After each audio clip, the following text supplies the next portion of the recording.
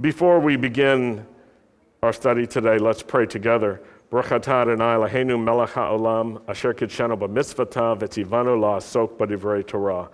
Blessed are you, Lord our God, King of the universe, who sanctifies us with his commands and commands us to engross ourselves in the words of Torah. This is always such an exciting moment when we roll the Torah scroll back and begin again our annual cycle of readings.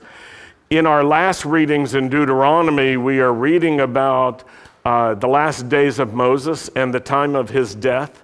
The last few words of Torah could not have been written by Moses because Moses was dead. Nor could they have been written by an eyewitness. They were communicated by the Spirit of God, perhaps to Joshua or another, who wrote them down for our safekeeping, because only the Lord was present at the burial of Moses. The scripture says that Moses died and the Lord buried him. There are some alternative translations, all of which are based on the idea that the Lord can't bury anybody. However, the scripture indicates that it was the Lord himself who did the burying. So it's a provocative thought that Moses' life comes to an end, but life continues.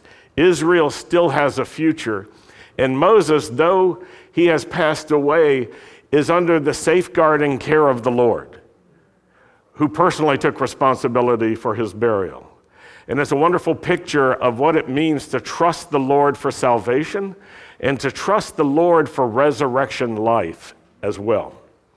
Then we roll the Torah scroll back and we come to the very beginning, Bereshit, and we read once again those profound words from the book of Genesis, Bereshit.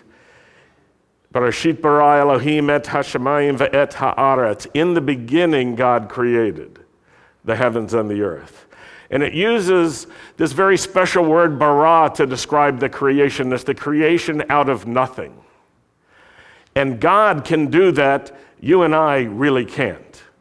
We can work with materials. We can work with stuff. We can even work with our ideas and bring that into the material world. But to create everything out of nothing is the exclusive work of God. And the scripture tells us that not only did God create, but he spoke. He spoke and things came into existence. He spoke and things came to pass. And then he does something remarkable, and I thank Dee Crow for sharing this with me the other day. He looks, and those of you who are involved in quantum physics, which I am not, but you may be familiar with the idea that energy could be in various states, and until it's observed, it's not defined what its state is. And I don't really understand that. I just said it.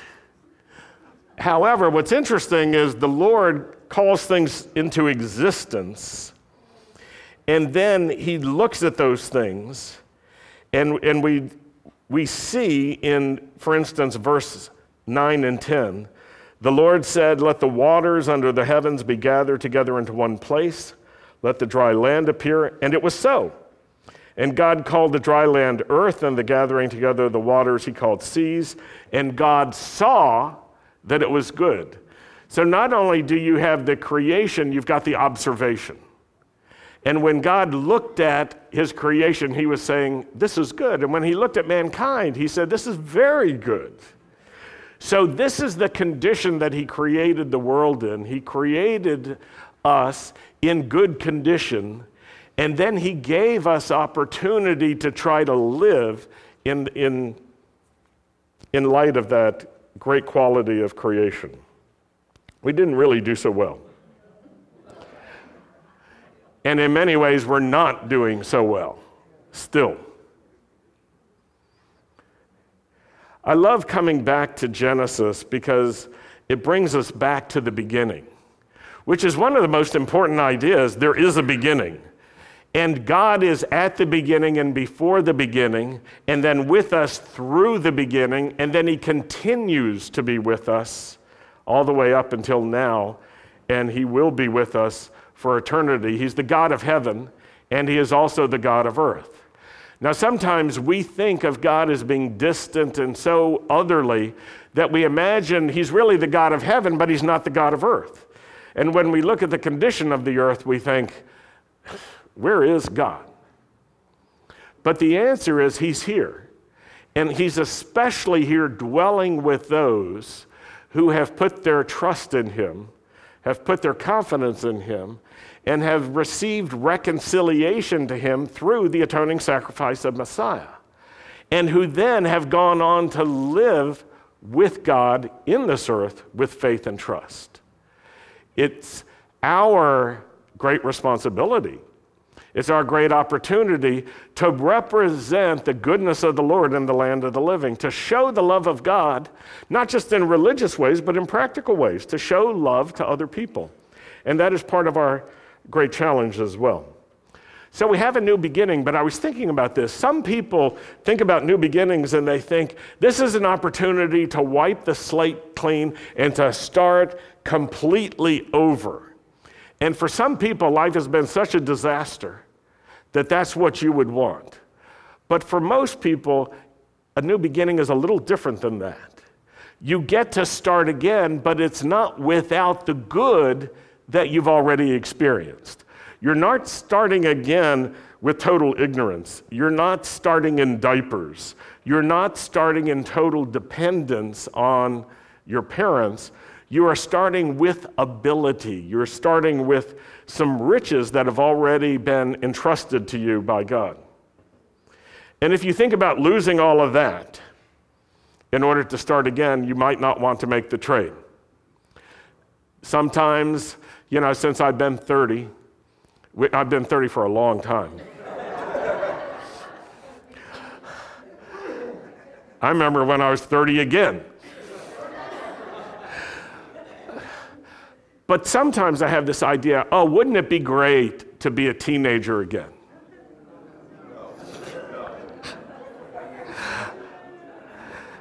You act like you know what I was like when I was a teenager. And you're right. Sometimes we think of a new beginning and a fresh start as going back to a previous moment in time and then starting from there. And honestly, I do not want to rewind the clock, because good things have happened since then. And I'm glad to be in this part of my life right now. I'm not wishing that I could just rewind things and get a second chance to do again what I had to do. How many of you want to go through your senior high exams one more time? Okay, a few of you. Well, I recommend the GED program.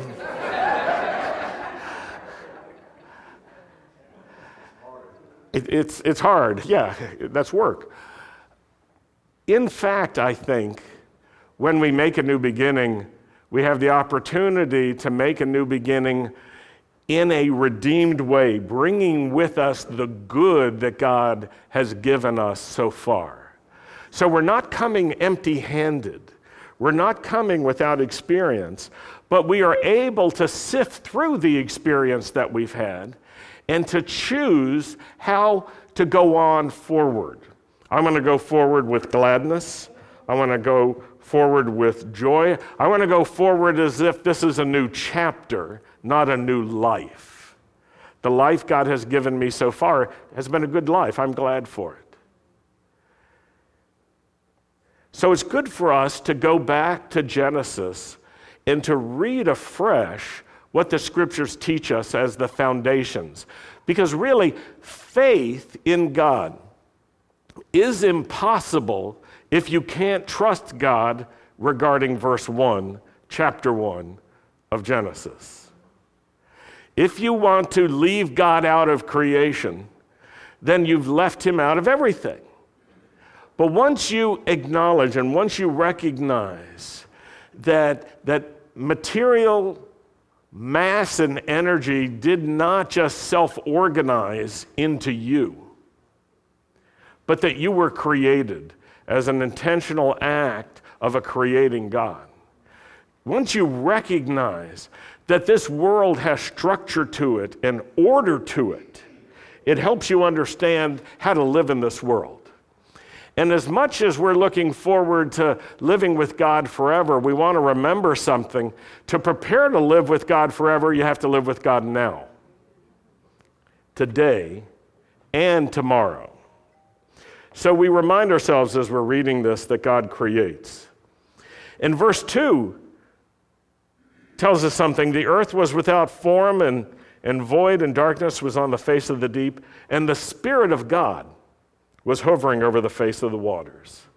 Let's just acknowledge this, that Torah describes the Spirit of God as an active presence of God here on this earth. Do you see that?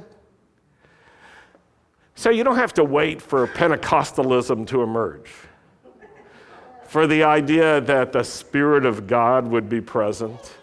You don't have to wait for a charismatic outpouring. You don't have to wait for anything.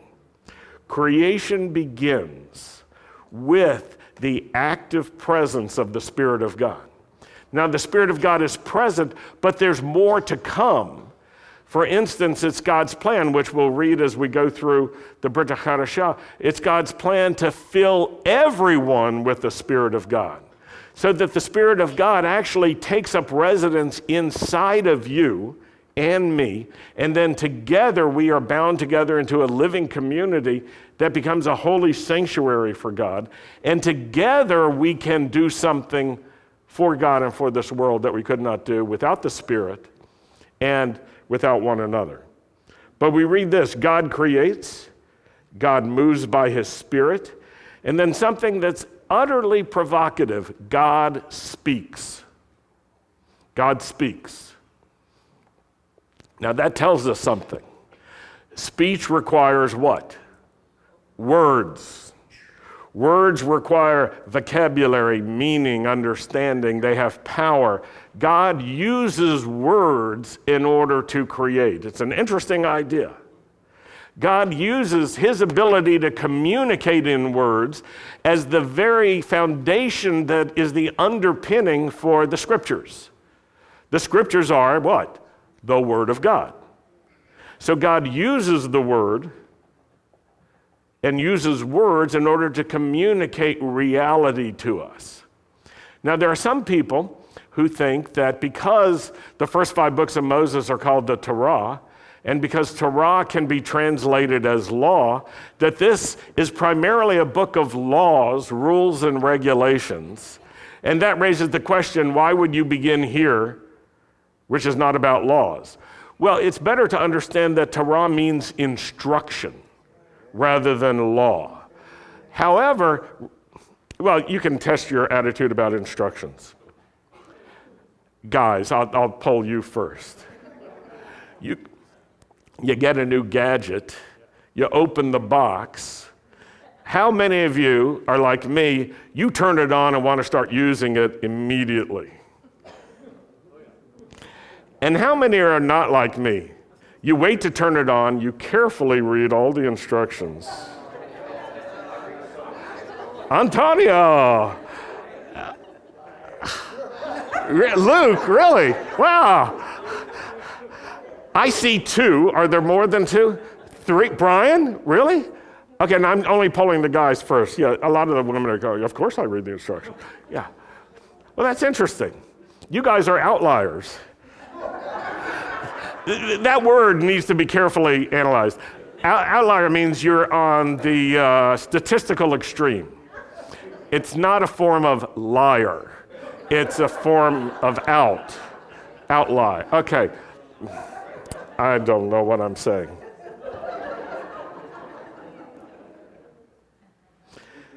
God speaks in Torah, and the idea is we will receive instruction. Sometimes instruction needs to be given step by step. Here are the ways you do this. These are the details you need to know. Sometimes instruction, especially moral instruction, is given by the telling of stories. Children's fairy tales are one of the ways of communicating moral instruction to children. Sharing your life story. One generation will declare the works of God to another generation. It's not just giving the rules, but it's telling the story as well.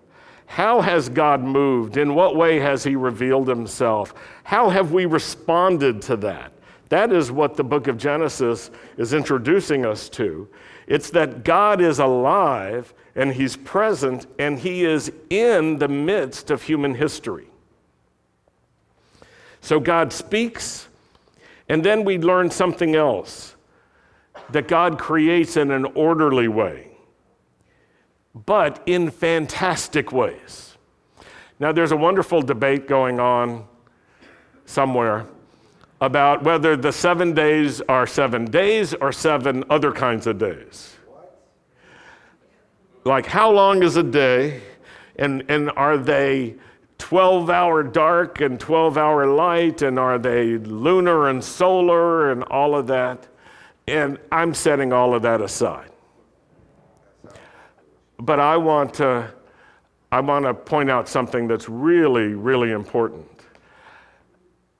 The fact that God creates in a systematic way, the fact that he creates on a primordial day, whatever that is, he creates. And then the next day, he creates what is dependent on having been created earlier. And then he creates again. He continues to create in an orderly fashion, but it's utterly fantastic and amazing. And this is why it would not be difficult for God to create in 24-hour equivalent days. Do you agree with that? I mean, for God, he can do anything, right? He can speak and make it come to pass. There's no question that he wants us to regard each of those days as if they were days. But here's the thing we have to understand. He didn't create everything in one day. He created systematically and in an orderly fashion. But it's amazing that he created like this. And this is one of the most important things that you and I need to grasp, is that God works in orderly ways, but his orderliness is utterly fantastic. It's utterly amazing. Now, this is important for helping us understand how to live our lives here and now, because there are some people who recognize that God creates in fantastic ways, but they don't recognize he creates in orderly ways. And so their life is disorderly, and they're expecting only supernatural moments of creation to substitute for orderliness. But the scripture teaches us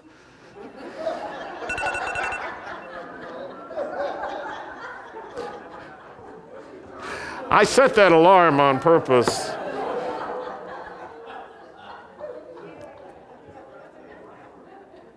So that I could hear it, and I wasn't thinking you could hear it, but better that you know we're coming to the end.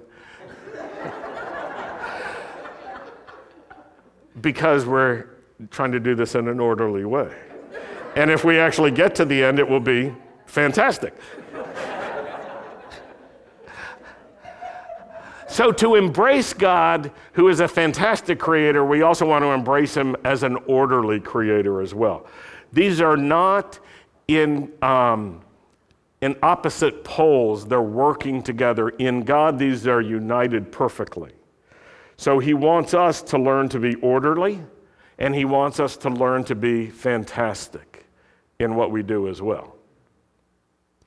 Something else I think that's really important here in Genesis is that he creates first things first. He takes care of foundational things in order to prepare for the next things. This is immensely important, because sometimes we're in such a hurry that we don't recognize that some things must happen for other things to happen. Yeshua had to deal with this with his disciples. They were ready to get on with the victories, and the rulership of Messiah and God ruling from Jerusalem, but they weren't ready to do what was necessary to get there. Because part of getting there, remember Yeshua said, was that he had to suffer and he would be crucified. And everybody said, bad idea. Can't we just get to the seventh day? And he said, no, it's the third day. I'll rise again. Well, can't we skip the stuff before? No. But we don't want to do this. And he said, there's no other way. And then even at that last night, at Passover, he articulates the human struggle in giving voice to that cry to our Father in heaven when he says, take this cup from me.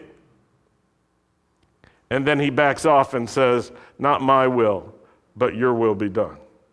And in this way, he reveals to us one of the secrets about how to live in this world for God now. You give voice to the struggle, and then you submit that to God. And rather than let your will dominate you, you express your will to God and then submit it to God and then allow his will to have the highest priority. How should we pray? Your will be done on earth as it is in heaven. You see, that is an absolutely optimistic view about the power of God to be present in this broken world now. It happens when people like you and people like me say, not my will, your will. And we don't pretend that we don't have a struggle. It's that we bring our struggle to God and we say, what I need is what you have. Because this is part of the story. You see, God creates Adam and then he creates woman out of man. And together they're left in a perfect place to choose how to live. And they immediately fall into human frailty and into human rebellion that starts with what? Independence. And then it moves into sin. And from there, it follows a very clear process. Independent men and women decide they can live without God, that they have the means of deciding well, and so they do, and they disregard anything that God has said, or they put it in a lesser place, and then they move forward in life. And what happens is brokenness and trouble, broken relationships, not only with God, but with people. And then that moves into something else, to two things. One, that we see in the story of Adam, that when we exercise independence from God and we don't acknowledge that we need to stay close to him, then we start hiding from him. When he comes close,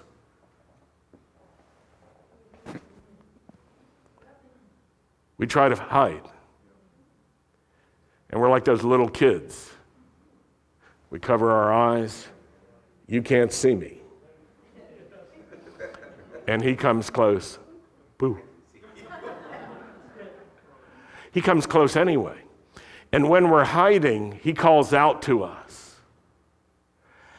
And there's this human condition that we have to deal with, that not only are we hiding, but we're reluctant to come out of hiding. And we're afraid because of our guilt. What will happen if I come close to the one who I'm hiding from? And the answer is, then we have to deal with this brokenness, this sin, this independence gone astray. We have to deal with it.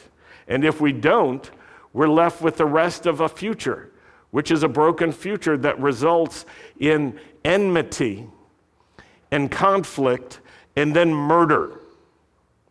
And this is the way that humanity goes. We started out okay. We started out with goodness, but left to our own devices, we get ourselves in trouble on day one. And we keep going.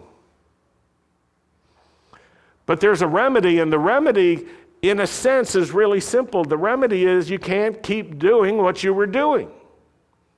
The remedy is to get out of that cycle of independence and separation from God and to come close to Him. And that's what Genesis is leading us to. If you want to have a family that follows God, you've got to take those steps yourself in order to lay a foundation for those that are part of your family. You can't just tell them to do it. As you do it, they can do it with you. It's a beautiful story that we're reading about. And it helps us understand how to live in this world and how to be useful to other people. When we understand that we are the ones who went into hiding, it's not that Adam went into hiding, because there are people who say, well, I don't even believe in Adam. Well, do you believe that you exist? And that there was someone before you? Well, keep going until there wasn't anyone before them. Start with that. And understand that you go into hiding. We all do. We all go into hiding when we feel guilty.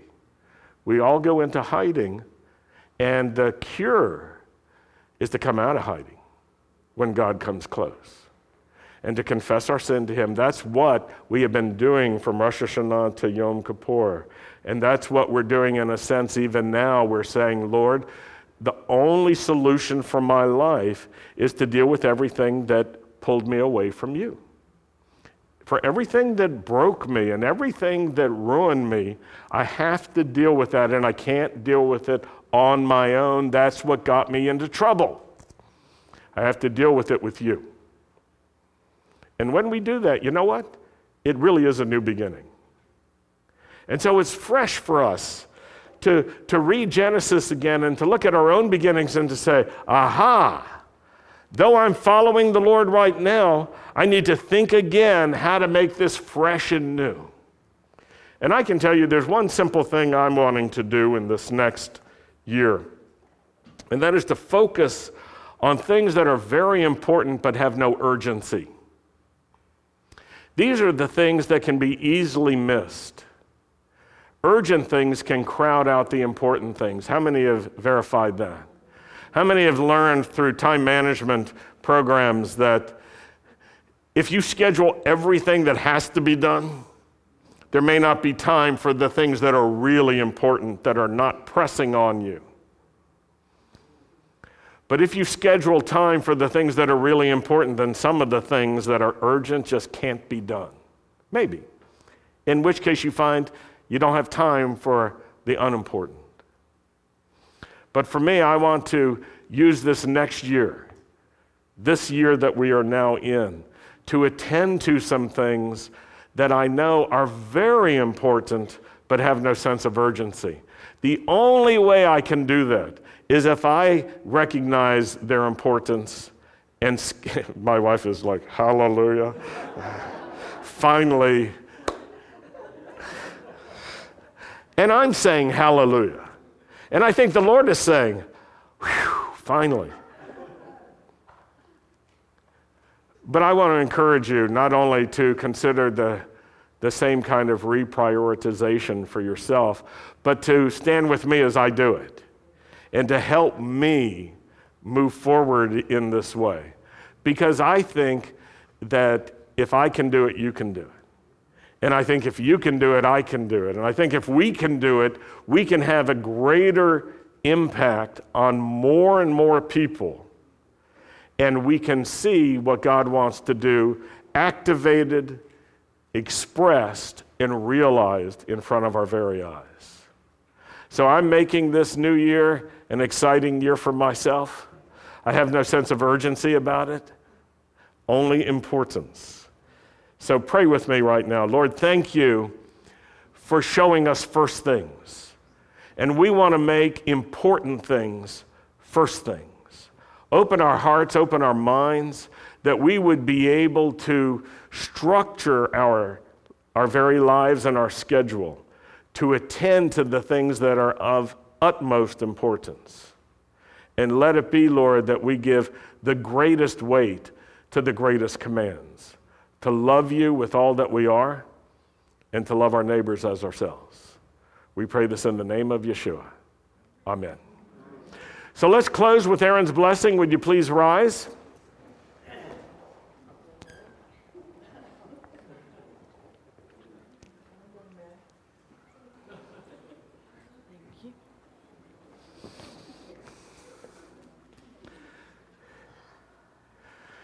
Yivarechecha Adonai v'yishmerecha.